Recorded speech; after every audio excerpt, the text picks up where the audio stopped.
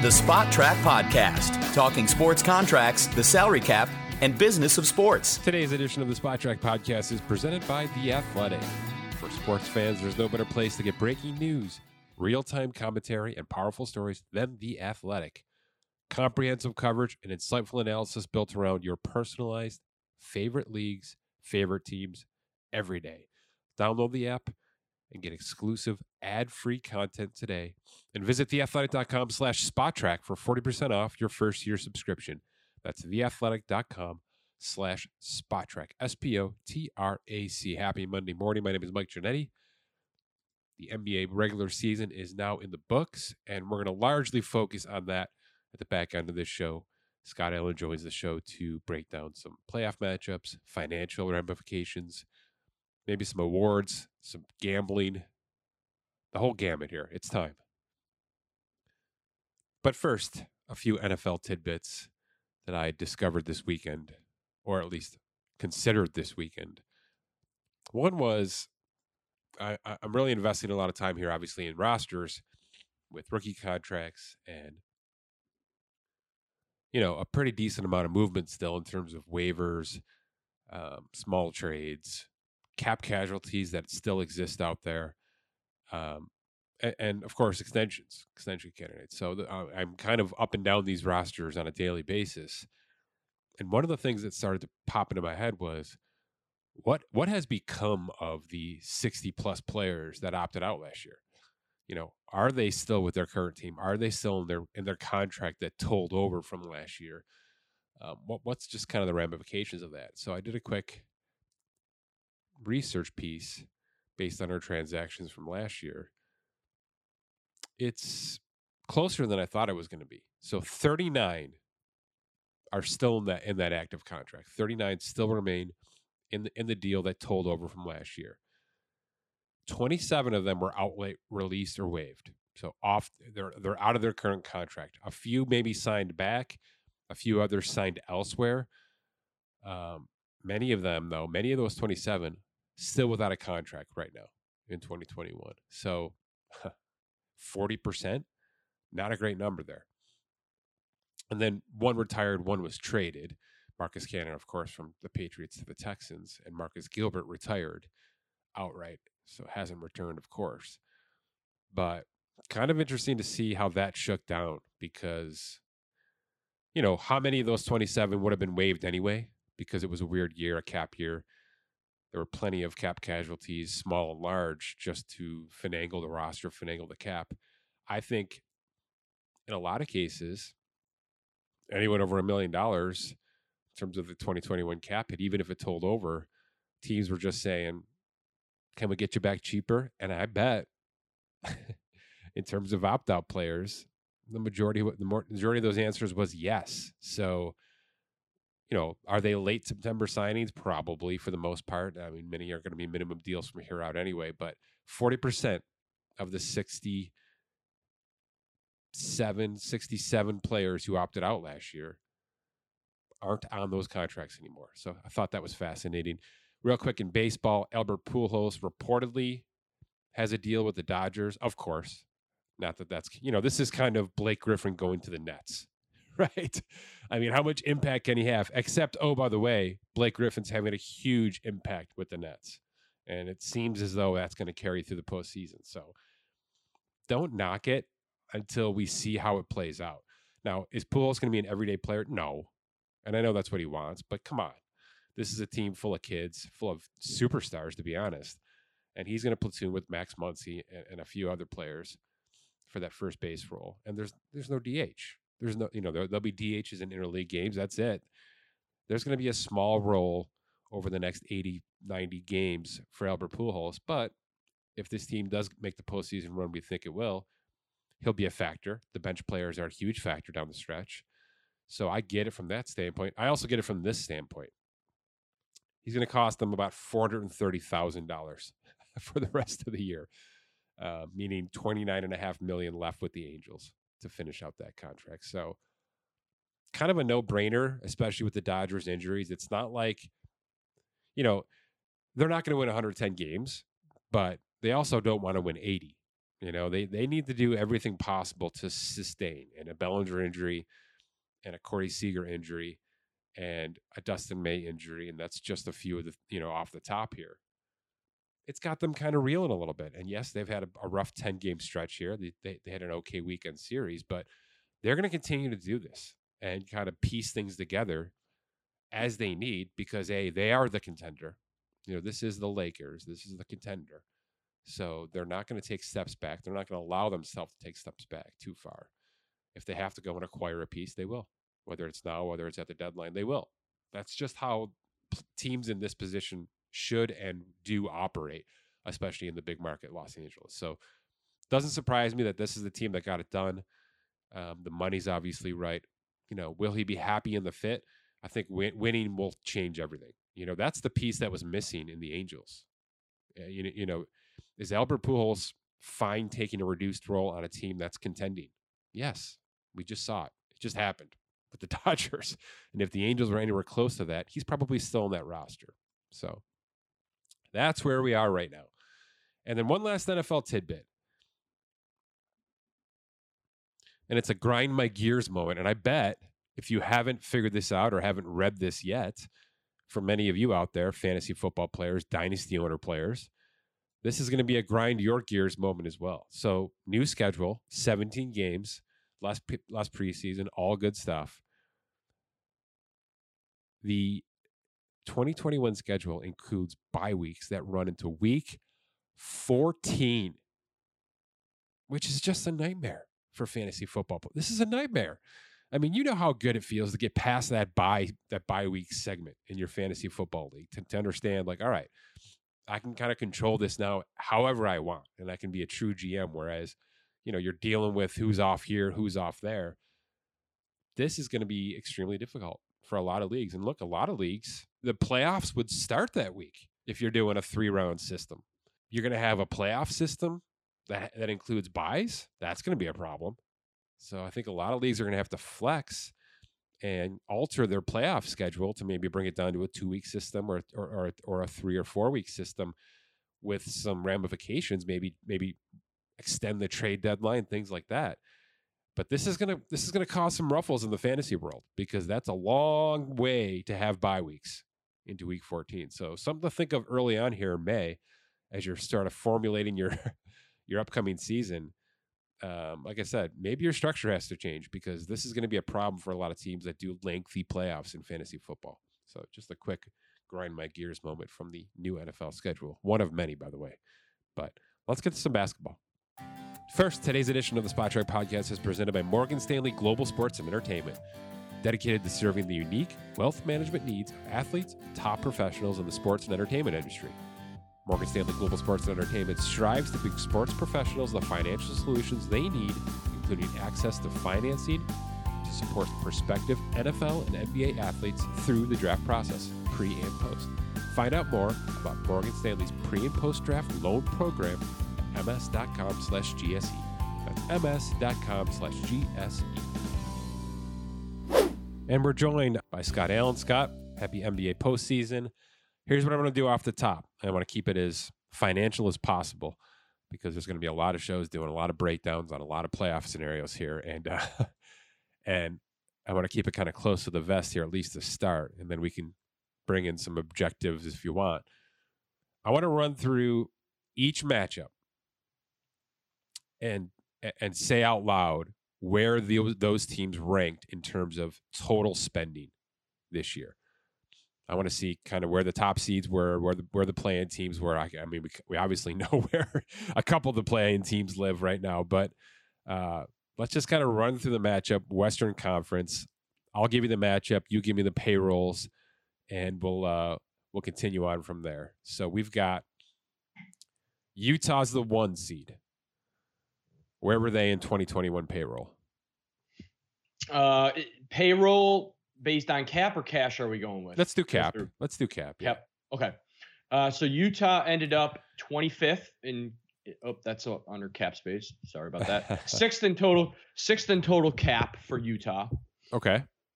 So I think this is going to be a trend, but we'll get there. How about the 1 seed in the East, Philly? Philly is third. Okay. Our 2 seeds are Phoenix and Brooklyn. Yep. So Brooklyn is number 2. And Phoenix is... Got to find them here. Where would Brooklyn have been without James Harden? Phoenix is 21. Wow. Brooklyn without Probably James... still there because they gave up about the same amount of salary, right? I think they're still second. Yeah, because of the matching and the 3-way trade. They would probably still be up at the top. I mean, they're 20 million above Philadelphia, That's what I'm who's seeing third. too. So, yeah, it would be close. It's Golden State, Brooklyn, and the rest of the league right now. I mean, it really is. We'll get there. So Phoenix 25th, you said? 21st. 21st. Okay, so automatically there's your best value team without even trying. I mean, that's just it. Not even close. Your 3 seeds are Denver and Milwaukee. Denver is 17th. Okay. Milwaukee is 9th. Okay. Our 4 seeds are the Clippers and the unbelievable Knicks. Clippers are 4. Okay. Knicks are 30th. Unbelievable. It's just unbelievable. Less than $100 million. Yeah. In allocated cap in 2021. Yeah. They still have cap space. Not that they can use it now, but they had cap space. I mean, just incredible numbers. Incredible. Yeah. We'll get there. The 5 seeds. Dallas and Atlanta. Dallas is 23rd. And Atlanta is 25th. Okay. It's about right. Yeah. Your 6 seeds. Portland and Miami. Portland is 12. And Miami is 8. Okay. Let's leave the play-in teams alone right now because we're going to have a whole discussion about that. Let's just quickly run through the top 10 of cap in 2021. Golden State, play-in. Brooklyn, 2nd seed. Philly, 1 seed. Clippers, 4 seed. Lakers, play-in. Jazz, 1 seed. Pelicans, out. Miami, mid-seed. Bucks, 4 seed. 3 seed, Memphis, play-in. They're all in. Yes. Except for the Pelicans. Well, quote unquote in if you call the play. We're not calling it a playoff, right? It's a play-in. Well, and I messaged our buddy Keith after our conversation last week about the verbiage, and he said that is a sticking point with the PA and the league right now as to if this is considered a playoff or not, and that is going to be something in the future here that negotiation is going to have to dictate one way or another if this is considered play-in is not playoff or it is playoff, because there, like we talked about last week, there is money involved if it is a playoff. And not if it's not, correct? Right. Yeah. Okay. The verbiage is very important, especially like we talked about the incentives and player pool. Right now, these play-ins are just in transition, so they're not. I'm on NBA.com, Scott, and I'm looking at the bracket right here on the homepage, and they're saying that the play-in starts May 18th and the playoffs start May 22nd. So that's all I need to answer that question. Here's the best thing that happened to this play-in tournament in terms of compensation. LeBron James is in it, and LeBron James now is going to find out exactly how this thing works from behind the scenes. And if he's not happy with it, and he knows that all of his buddies aren't getting paid off of this, that's going to change by December. Okay, it's going to change. So before December, because we're going to be back on the same timeline as we usually are. Yeah. So we're going to know this by August. Maybe the WNBA changed some things here, probably possibly for the long term. We'll see what happens with this NBA. That's a whole other discussion. But let's keep going. So I gave you the top 10. Only New Orleans out of any contention for this postseason. 11, Boston, play-in. 12, Portland, in. Minnesota, no. Washington, play-in. Indy, play-in. San Antonio, play-in. Denver, in. Toronto, out. 17. It's 15 of the top 17 payrolls have at least a chance to get into the actual postseason right now. Now that the regular season has closed. That's good for basketball. Oh, the fact that games yesterday mattered. Not just that, Scott. I'm saying the teams that are paying are getting there, are getting it done, have a chance to have postseason revenue, fans and seats. That's really important. And it's something baseball has been missing for a long, long time now. You understand what I'm saying? I do. I'm going to start to really watch this closely with all these sports, because if your league is not rewarding financial effort, you have a big time problem. And this is probably the best part of the NBA right now, that we sat here 6 months ago, Scott, looking at the Golden State roster and the payroll and thinking, what the hell are they going to do? They might be the worst team in basketball. Yes. And now they're playing LeBron James for a postseason berth. So it's really good. Look, experience matters so damn much. We've said it over and over, broken record. It matters so much. Now, not just to the playoffs, but now to this truncated regular season. It's the reason. It's the single reason Golden State's an 8 seed right now. Is Steph knew how to get him there. Draymond knew exactly what he had to do and what he couldn't do. He did much better in this. Yeah.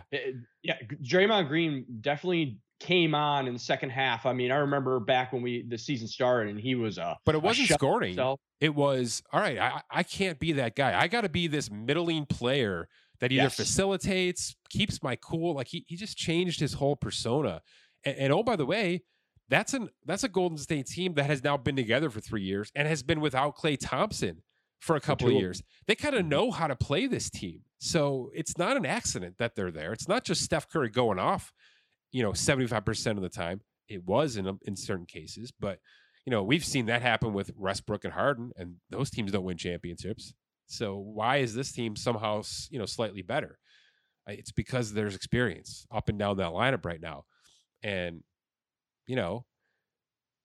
I just think that's from our eyes, our glasses here that look at the league financially speaking. This is the best takeaway we could have, is a league that is high paid. I mean, players are very well compensated. They get, 50% of the revenue, which is already more than a lot of these leagues can say.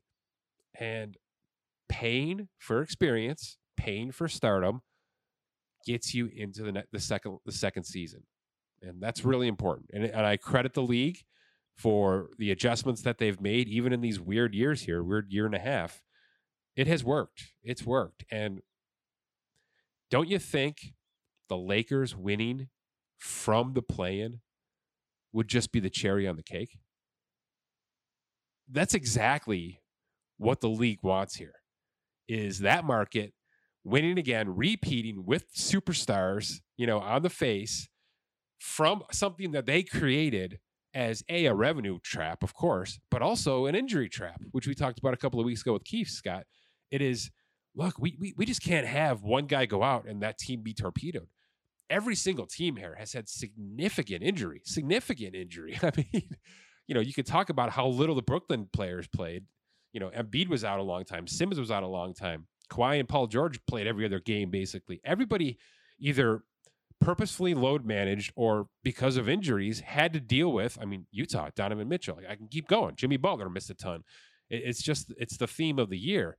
But every team that matters, every team that paid for success in this season is now being rewarded. And that's just phenomenal, in my opinion. Yeah, and some of the teams that are at the bottom, they have chosen to not pay. They chose to trade off some of their pieces, so their cap ended up coming down, and it reflected because they were quote unquote tanking and wanting to get the best possible draft lottery odds as possible. Yeah, the Knicks Minnesota at 13 is just a holy God. What happened there? Yeah, exactly. There were guys that were injured and COVID hit them with Towns and that's just four guys playing basketball who don't play together. That's all that is. You're right. They just didn't gel. There were other things. Edwards came on at the end, but when your getting more minutes like that. Of course, you should come on when you were such a high draft pick, and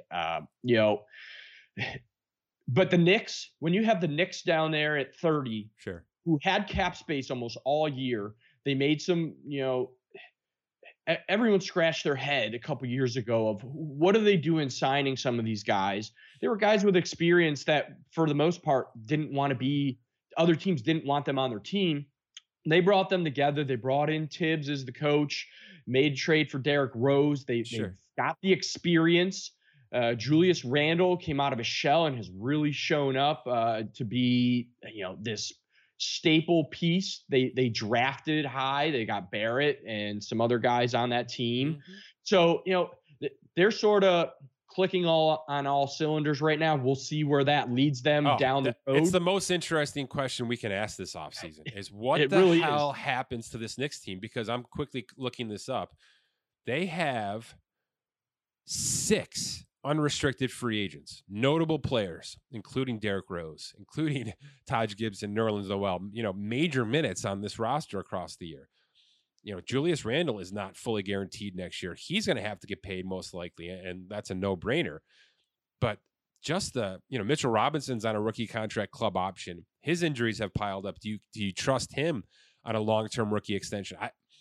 This could be a complete one-and-done situation. And I think a lot of people feel that way, and that's why they're not being talked about enough. But what they've done, the lowest payroll in the NBA, to be a 4 seed in the East is just phenomenal. And it should be, in a microscope, talked about as much as possible because, like I said, I don't know the longevity that it really has. Yeah, you're right. And this is a team where Mitchell Robinson has pretty much missed the entire season. Yeah. So, that is a center staple piece that he was doing really well in the beginning and unfortunately went down, and some other guys had to pick it up. But you're right. This is going towards the Tampa Bay Rays, where they contend and then they blow it up. Low. Well, their payroll is just so low, but they're able to contend this year. Yeah. It's an anomaly. But then you go back, we have had other teams at the bottom. Charlotte is in the play-in here. They're a 10 seed, but they're in the play-in. They're at 28th. Then you've got the Atlanta Hawks at 25th, Dallas Mavericks at 23rd, and that's with Porzingis on the roster, who's been in and out, and they're a 5th seed. So let me ask you, because we have this discussion with baseball a lot, and it happens in baseball quite a lot, but it just doesn't in this league. You're mentioning these value teams, and I'm glad you are. It's worthy. But can any of these teams win the championship? No, I don't think so. And isn't that's something, right? And it's because they're either too young, and that's why they're at the bottom of these payrolls, or they just simply haven't added the experience, the high cost experience that it takes. So, I'll give you your homework assignment for the week, Scott. What's the lowest payroll to win the NBA championship in the past maybe decade or so? Like, which team has either been just rookie contract laden or kind of nickel and dime this thing together with maybe some near vet contracts for those experienced players versus, bringing in superstar contracts that load up your payroll? Who is that team that's been able to get this thing done on maybe a patchwork payroll? Because to me, it just doesn't happen. Not in this modern era. Yeah, you're right. My guess is it's going to be, I'm going to do it because now I'm interested. My guess is it's going to be the Golden State for the year before Durant got there, because Steph was still on that 4 for 44. Draymond was still low. I think Clay was still low. That's my guess, but I'm definitely going to go back and look in the last 10 years and see where we're at for championship, because I think that's going to be very interesting. So Phoenix is it 21? Yeah, Phoenix is at 21. Is that the closest chance you think we have to a contender here? Yeah, I do. I mean, I know you bet them, so obviously you believe that. But do you think the general consensus? We'll get to the odds in a second here. But do you think that there's going to be an actual push for them winning, or is that West just too deep around them? That West is deep. I think a lot of it is the injuries are going to play into a lot of this. I mean, can the Denver Nuggets sustain a 7-game series without Jamal Murray? We'll see. Can the Dallas Mavericks, can Porzingis be a factor and not be injured? or does Doncic have to take it all on his shoulders and go through? Can the Utah Jazz go deep without Donovan Mitchell potentially playing in the first? How bad is that injury moving forward? If he comes back, might be a different story. But these injuries are going to be important, because say Los Angeles Lakers do get into the playoffs in a given 7-game series. If I'm Phoenix, I want to play the Lakers now, because LeBron is banged up, AD is banged up, and when those two are not in the roster playing, you have a better chance of beating them, as opposed to if you get them in the second round or third round. You don't want to have to do that, because they're going to be potentially more rested and healed up if they can finish off a series in 4 or 5 games. Once that, I'll try not to make this too stat heavy, because again, that's not our thing. But one of the stats I like to look at specifically with the league right now, and it's the evolution of the game, and we've talked about how the NFL has converted to such a passing league that it's hard not to just consider yourself there more than not. So 3-pointers made by team, Scott. Any guess on who the top 3 would be in the league this year? The first one shocked me. 3-pointers. Because right now, this team at the top is facilitating through a big man because of injury, and have been for weeks. Denver? It's Utah. Oh, okay. Utah scores the most 3-pointers Joe in the Ingles, league. Jordan Clarkson. That makes sense. It does to the fan who's watched them. But I'm not sure an average fan would know that those names are playing as well as they're playing this year. And if you go to drop a bet and you see that Utah is, easily the Western favorite here, what are we talking about, right? Portland, of course, is up there. They're second. That makes total sense. They're built on a backcourt. Same with the Clippers, who are third, and Golden State, who are fourth. Phoenix is fifth. And that surprised me a little bit. The reason I brought this stat up and these rankings up is this time of year, teams that live and die by the 3 can get bit. This is where you can fall off. If you get ice cold and you can't make the threes, and you rely on threes to make up the majority of your points and therefore win games through it, you can really get caught here at this time of year. So that's a negative for Phoenix to me, that they're top 5 in threes made. Even though their points per game is high, I would allude to that's why. Here's the team, just to give you the antithesis here. There's 2 teams who are top 6 in score, top 5 actually in scoring, that are middle of the pack in 3-pointers made. Any guesses? You got one of them already. Denver. And then what's the Eastern version of that? Philly. That's right. Which is surprising, because they went out and purchased and traded for shooters. It shows how little they had. They what they brought in basically just got them to average. That's where they sit now in terms of 3-pointers made. Is about average in the league. I think that's the recipe. And obviously Philly can play defense. There's no question about that. They maybe have two of the best shutdown defenders in the league right now, in Thibault and Simmons. So I'd be hard pressed not to look at those 2 teams. And Denver's probably pretty good odds. Don't you think? Is the MVP-led team being given enough credit here? Do you have to be deep to win in the postseason, Scott? Or can the Joker do it all by himself? You do need to be deep. He could potentially do it himself, but I know because he's such a unicorn.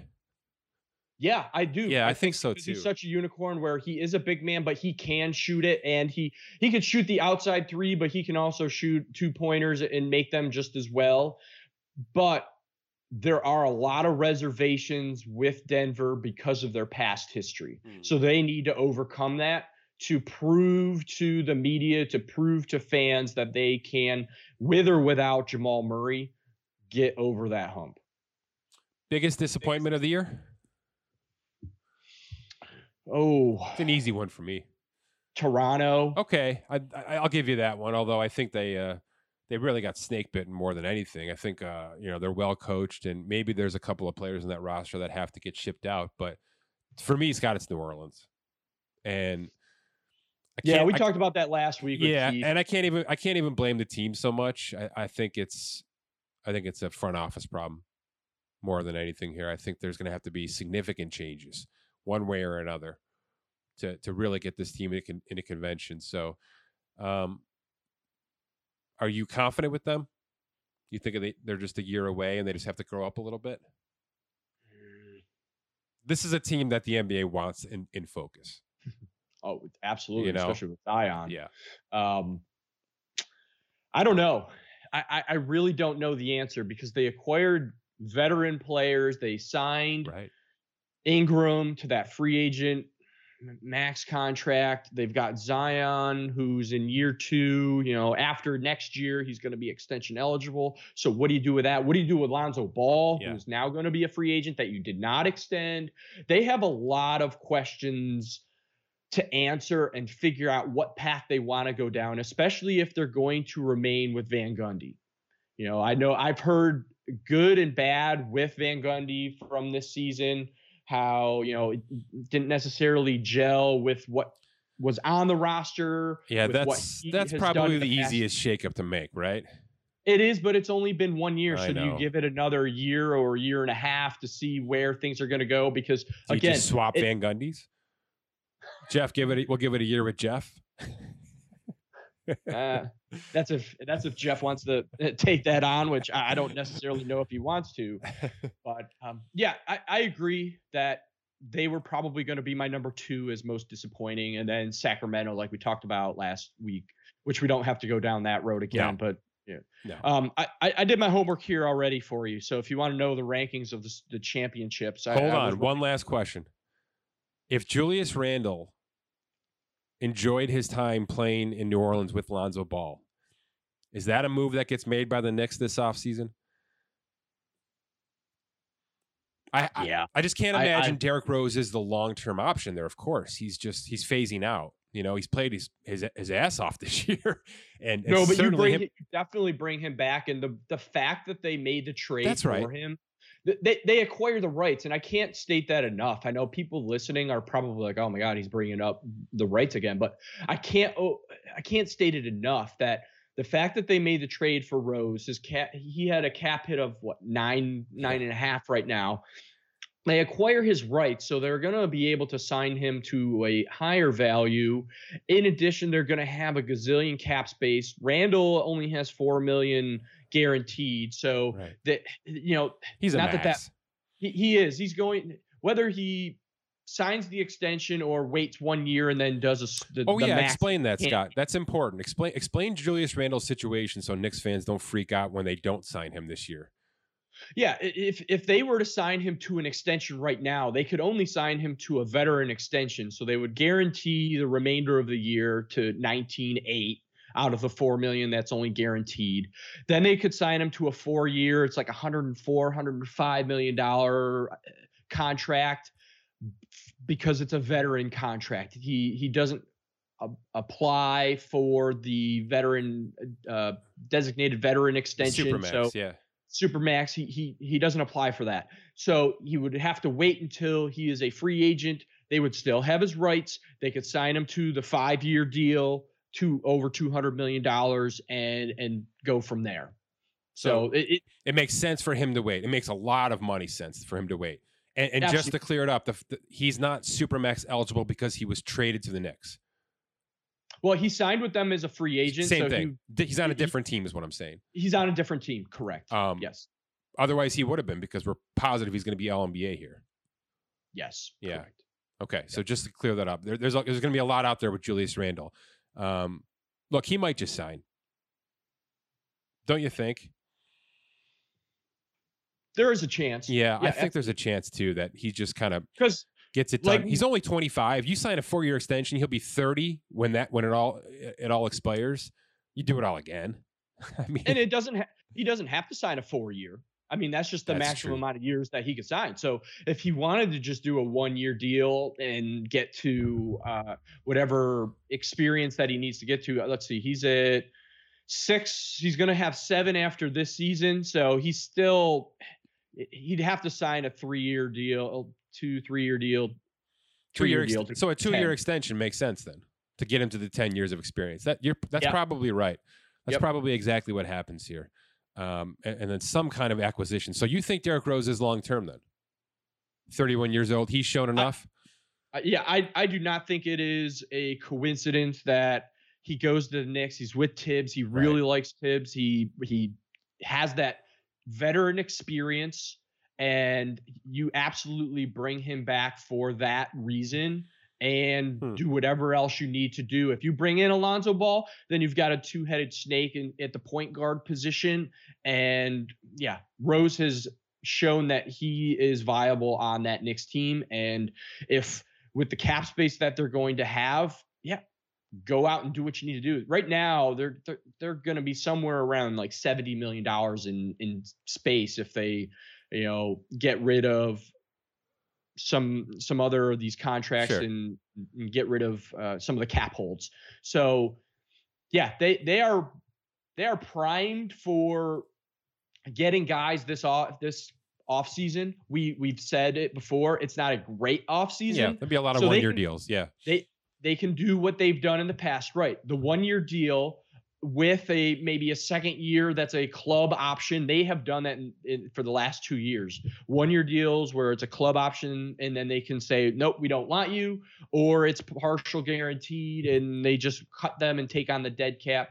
So they've done some smart financial decisions leading up to where they are right now. And if they continue that trend, they're going to be in prime space for 2022, where there is a lot of free agents potentially. No question. Okay.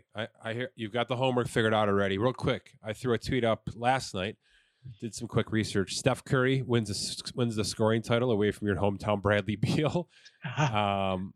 He had to scratch and claw for it yesterday. It was not an easy 46, that's for sure. But he finishes with 32 points per game. He's the second oldest scoring title winner in NBA history, behind, of course, Michael Jordan, who did it at age 33 and 34. Steph is 33 this year. So, he's in elite status there, of course. His 32 points per game is the 24th highest among scoring title winners. I thought it'd be higher. I thought they'd be in the top 15. It's not even close. I mean, it's just not where the game is right now. It's more of a team effort than anything. There's no question about it. And, most teams have 2-3 superstars who can kind of plug and play here. So, and then the final point I made was that Steph will be entering a contract year. So speaking of contract extensions, has anybody deserved one? Maybe outside of Julius Randle, has anyone deserved one more than Steph this year? Yeah, absolutely. Well, not even just this year, the last couple of years playing without Clay, but absolutely this year. I mean, if he wants to be there, he's the face of that franchise. Yeah. And, if he wants to be there, they're going to offer the extension. He'll sign it and we'll move on and we'll talk about these extremely high salaries that he's okay. So let's talk real quick, Scott, because he's 33 going on 30. What do you do with that? I mean, is his body going to hold up like LeBron here? Who is, by the way, is not all of a sudden? Yeah, and Steph has had injuries with that knee and ankle, and he's had a lot. This year, he had a couple, let's see, he's missed 7 games for a tailbone issue, and then he had a rest and an illness, and that was it. He was extremely healthy this year. So whatever they did, right, knock on wood. But he whatever the training staff had done for him with all the miles that he had put on and carried that team on his shoulders, kudos to the strength and conditioning team on the Golden State Warriors. So LeBron is 33 when he signs his 4-year max extension with the Lakers, and he got obviously banged up last year, 2 years ago, right out of the gate. And then, of course, this year, fluky stuff, of course, but it's just what happens, too, at this age. I mean, things don't hold up like they used to. So is that, you think, what we're in store with? Is Golden State just going to go 4 years out here and hope that he can get to age 36 and play through it? Possibly. I'm assuming that they're going to want him to definitely be a long-term Golden State for life kind of. Is it a player. Kobe Bryant kind of thing, Scott? where you tack on that 36 age year because he's just going to be good for the audience. I mean, yes, fans are going to pay just to watch him warm up still. Yeah, absolutely. I think that would be the case. Now, what do they pay? Just take is that $50 million though 4 years out? What is that going to be for him? It would.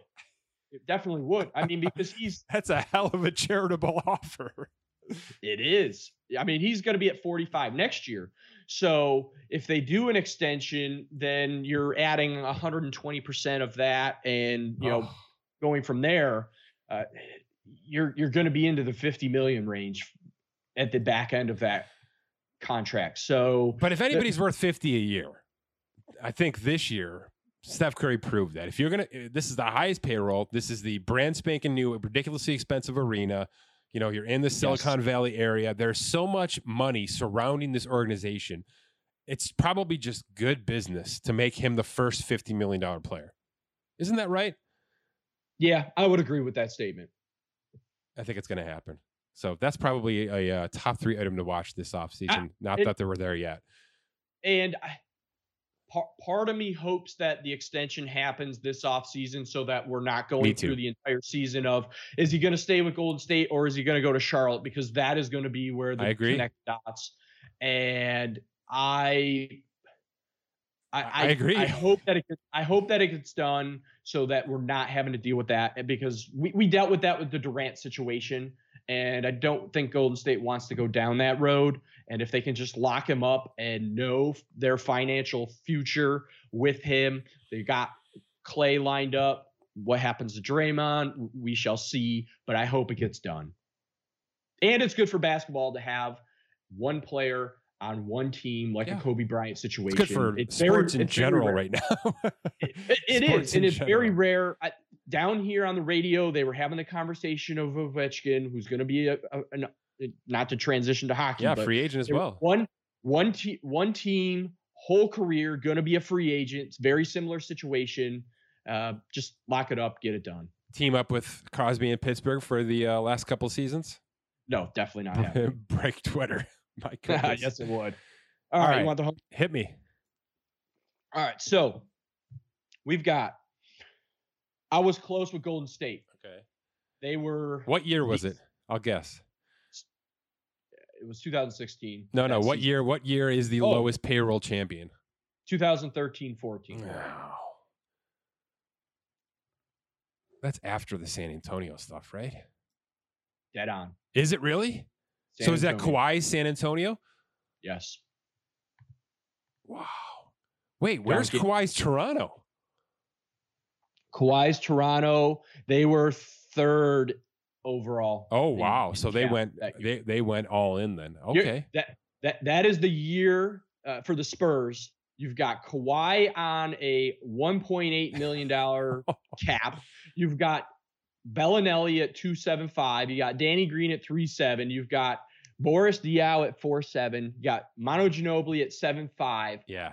Thiago Splitter at 10, Tim Duncan at 10.3, and Tony Parker. That's right. Duncan took that ridiculous last contract. Yeah. And Tony Parker could barely play on a $12.5 million cap. Yeah. So they were 24th overall. And then, like I said, in 2016-17, Golden State was at 22, ranked 22 for cap. And then next was Lakers last year were at 21. And then Golden State in 14-15 was 18th.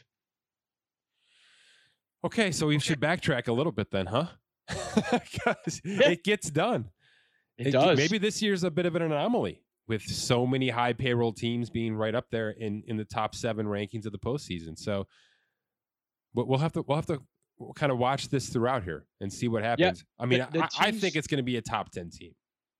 The teams that were in the top, like we said, Toronto was third in cap. Golden State the year before was second in cap. Cleveland with LeBron was first in cap. Yep. Then the 2 years in Miami for LeBron, they were 5th and 6th in cap. All right, so I'm not crazy. I mean, that is kind of the way things have gone. you're not crazy, but the trend is LeBron. You are either high, yeah, LeBron and Steph, but you're either high in cap, you're top 6, top 5 in cap, or you had great value at 21, 18, 24, 22. Yeah. There are no middle teams at 10, 12, in the middle of the road like we see with NFL in some cases. So, all right, we'll get to our picks in a second because I think that's gonna help us with those picks in a bit here. But real quick, you did a piece on just kind of financial timelines for the 3 NBA players who got inducted into the Hall of Fame this weekend. Any thoughts? Any thoughts? Was there any reminiscing that brought up some things you want to talk about in terms of? I mean, we just kind of brought up the Duncan final contract, which I had totally forgotten about. The Tom Brady-esque move, which is, there were a lot of comparisons to the Patriots and the Spurs back then, and maybe not enough because it's just how it went. I mean, look, Duncan's salaries the last 7 years were all extremely team friendly. He knew exactly what he was doing. Popovich sat him down and said, "This is really going to help us. We got a couple of kids that we've drafted who we can get into the game, but if we want to keep the band together, this is the only possible way to do it and not pay off our ass," which in San Antonio was never going to be an option. So it's to me that is the definition. If somebody asked me to go up there and speak on Tim Duncan from our angle, that's exactly what I would say. That that he did everything the franchise asked for, including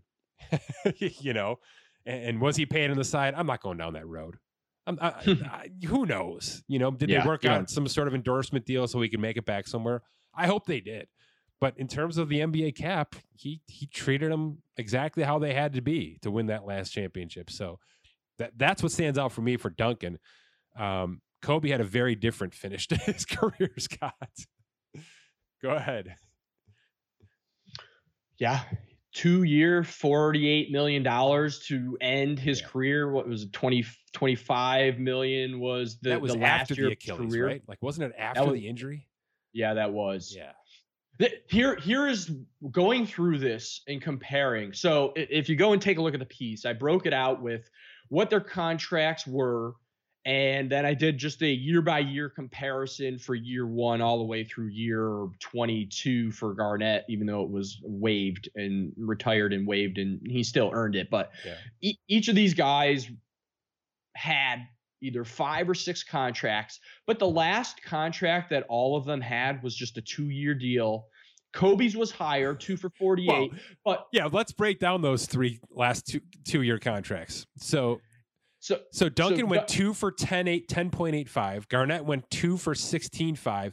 Kobe went 2 for 48. 48, yes. Yeah, I think the Lakers went a little over top there in his send-off.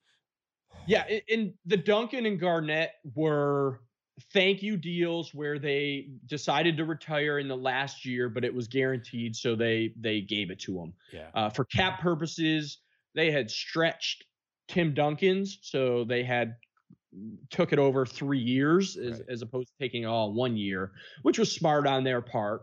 But we had 3 guys who had exercised player options to take what they had and continue to play. Kobe had an early termination option, which he exercised and then signed a 7-year, $136 million deal. Uh-huh.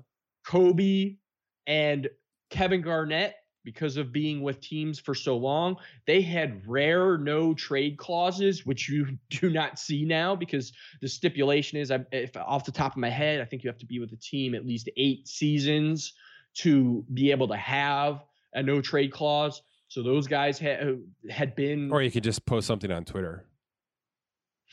That'll get you out if you want to get traded. Yeah, right. But I'm saying that they added in the no trade clause because they did not want to be traded, and if they did, then they activated. Garnett had a trade kicker that actually helped him out. He gained $8.5 million because of the trade kicker to go to Boston. So had that not happened, his financial career would have been potentially $8.5 million lower. Let's talk about it, because may not have won championships because he may have still been. I don't think enough people understand how much Kevin Garnett actually made, Scott. You and I do, because we kind of stare at this stuff a lot. But just this past year, Kevin Garnett finally got passed on the all-time NBA earnings list by LeBron. We knew it was going to happen eventually, but Kevin Garnett has been the earnings GOAT in this league for forever. I mean, yes, very long time. 334. So you mentioned that extra $8 million. I mean, that's what took him past Kobe. It's a big deal. It's a $334 million plus in this league over 22 seasons. Yes, he came out of high school as did Kobe, so he had extra time to get this done. And LeBron, of course, the same. You know, LeBron's going to pass 350 after this upcoming season, and I'm not sure we're going to see anybody get close to that soon here. But here's your top five. It's LeBron 346, Kevin Garnett 334, Kobe Bryant 323, Chris Paul at 299.9, just about $300 million, and then 5 is Shaq at 286, who for a long time was second to Garnett. So it's Durant's going to be in the top 5 here soon. Other than that, Scott, who has a chance here to eclipse the $300 million mark in the next couple of seasons? Duncan, by the way, 242 in the same amount of seasons as Kevin Garnett. So almost $100 million less than Kevin Garnett in his 22-year career. Well, Durant's going to be able to surpass the 300 mark with the 2021 season. He'll be at 306. Nice. And then if we fast forward a little bit there, Russell Westbrook is going to be up there. We're going to have Chris Paul is going to be even higher. LeBron's going to be even higher. Yeah, let's talk Chris Paul. How high can Chris Paul get here? High. I mean, he's a top 5 MVP this year. You know, he signed just through next year. So he's going to have to re-up or move on and try to redo this thing again somewhere else. I mean, if he doesn't, he's at 344. And, by the 2022-23 season, LeBron will surpass 400 million. He'll be at 431 if he plays it all out. So Chris Paul will still be in third in 2 seasons with that 344, but knocking right behind them is Westbrook, and then James Harden is going to be up there. We're talking, John Wall. Eventually, Steph Curry is going to get up there. Sure. So we're talking, because of how high the salaries are right now, we're going to have a massive shift in all-time financials within the next 3 to 5 years, just because of, we're talking 45 to 50 million, which is Kobe's last contract was 48 million. So yeah, over 2. Over 2. Look, these are massive numbers, and I know we say it a lot, but they're massive. LeBron is gunning down Alex Rodriguez here, who's at 455 and change in Major League Baseball. NFL's got nothing close. NHL, of course, has nothing close in terms of all-time earners. LeBron's going to get there over the next potentially 2.5 seasons. Well, he's going to have to sign that 1-year deal at age 37 with his kid, right? He is, because that contract runs out at 2022-23 season. That gets him to 431.9. And if he signs that one more deal, he could surpass A-Rod. A-Rod's at 455. How important is it to him to be the all-time earner in the 4 major American sports? Does he give a rat's ass? Yes, I think he does, because he is that competitive. I'm sure he has it in the back of his mind that he wants to have as many eclipsed all-time whatevers for his legacy, just to be able to one-up MJ as much as possible. Well, no competition in terms of this, but interesting list. And you're right, it's going to get really crazy quickly in terms of these $45 million salaries and how quickly they add up. But kudos to Kevin Garnett is my parting shot on this conversation. And I'm about halfway through his book that was released this year, Oh, his yeah? autobiography. It's really interesting. I did not know nearly as much as I thought I knew about him. He has ADD, ADHD, dyslexia. He's purposefully wrote this book as an encyclopedia so that it's in small chunks and it's based in alphabetical order. So it jumps all over in the timeline. It's not linear by any Really? means. And it's really interesting how he jumps in coordinates what was in the A with what's in the G, and he goes through how he had to move from South Carolina to So is that like an Chicago. OCD thing? I don't get that part of it. Because it was so hard for him to read with having dyslexia, he had to have things in small chunks to help him understand and be able to read them accordingly. So he wrote it how he felt that he would be able to read it best. How interesting. My goodness. Yes, very. So I don't know how to transition from that to gambling, but we're going to do it. So let's make some predictions here, Scott. Are you big on the favorites here for this NBA postseason?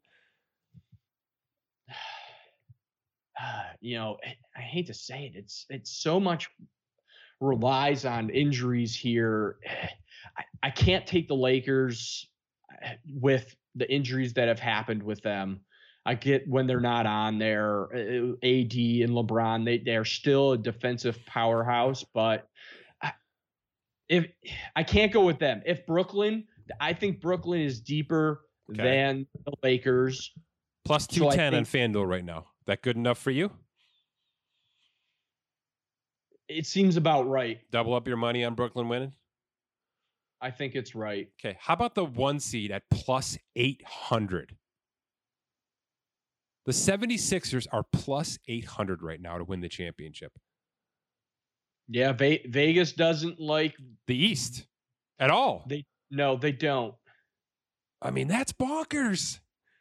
I think they also aren't sold on the Sixers in maybe who they are or what they can do. Like you just said, their shooting was middle of the league in three-pointers. Yes. But then you have a big and you have a Simmons who Philadelphia doesn't necessarily know what he is. Does defense not matter in the NBA postseason? Because it matters in many other sports' second seasons. Because Philly does have defense. I think is Brooklyn just Vegas unstoppable in your opinion, Scott?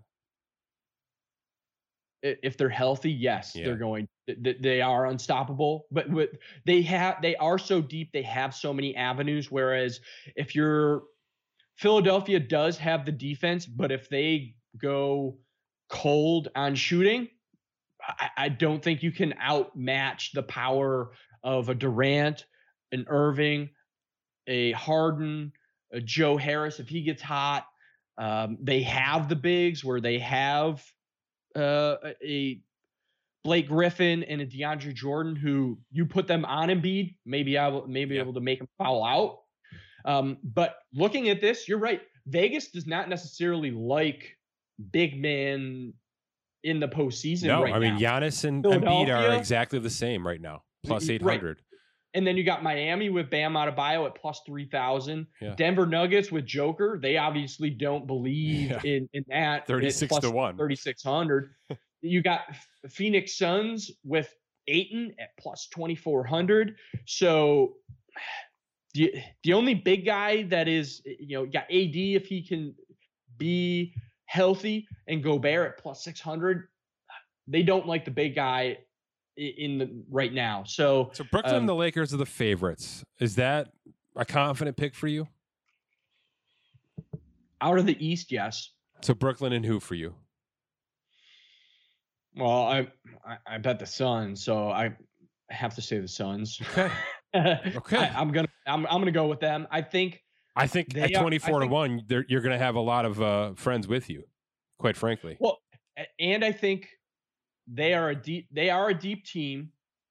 You have experience, and they are a team that, if I remember off the top of my head, were pretty good as far as injuries. Yeah. Lakers, we've already talked about them. Yeah. Clippers, they had a lot of resting. They have had some injuries. Serge Ibaka, who they signed, hoping he was going to be there, missed 27 games with a back issue. Paul George has been in and out with some resting. The Clippers at plus 600 right now, after the season they just had, which was fine, plenty above average. That's Vegas basically saying last year was Doc Rivers' fault. Yes. And I don't buy that. Not at all. I don't buy that. So I'm completely bypassing them. If I'm taking a plus 600 team, I'd take Utah. But I don't think I'm even doing that because of the Donovan Mitchell. Depends on Mitchell's status. Correct. Yeah. Boy, the Lakers have a lot of work to do, though. They do, especially that they're in the play-in. Let's understand this. If they beat Golden State right away, they're the 7th seed, right? Yes, they are. And they would play Phoenix. If they lose to Golden State, they play the winner of 9-10?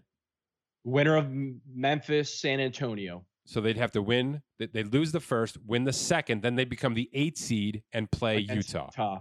Yes. Which could possibly match up with them. That's a tough road for the favorite in the West. That's a tough road. Yeah, it is. And that's why I said if you're Phoenix, you kind of want to take Los Angeles Lakers now. Let me ask you this question, because we just broke down those odds. Who do you feel more comfortable about in the first round?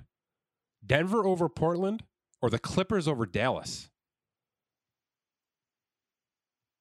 Ooh.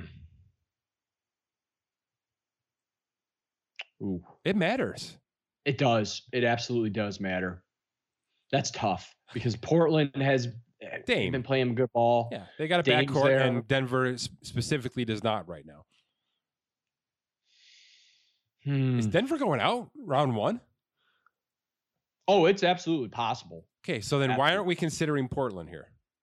Because they rely so much on the 3 and there's just nothing else in that roster depth-wise? Yeah, if they go cold.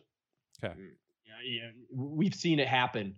If they go cold and can Dame and McCollum and X, Y, and Z, can they get over that Melo? hump?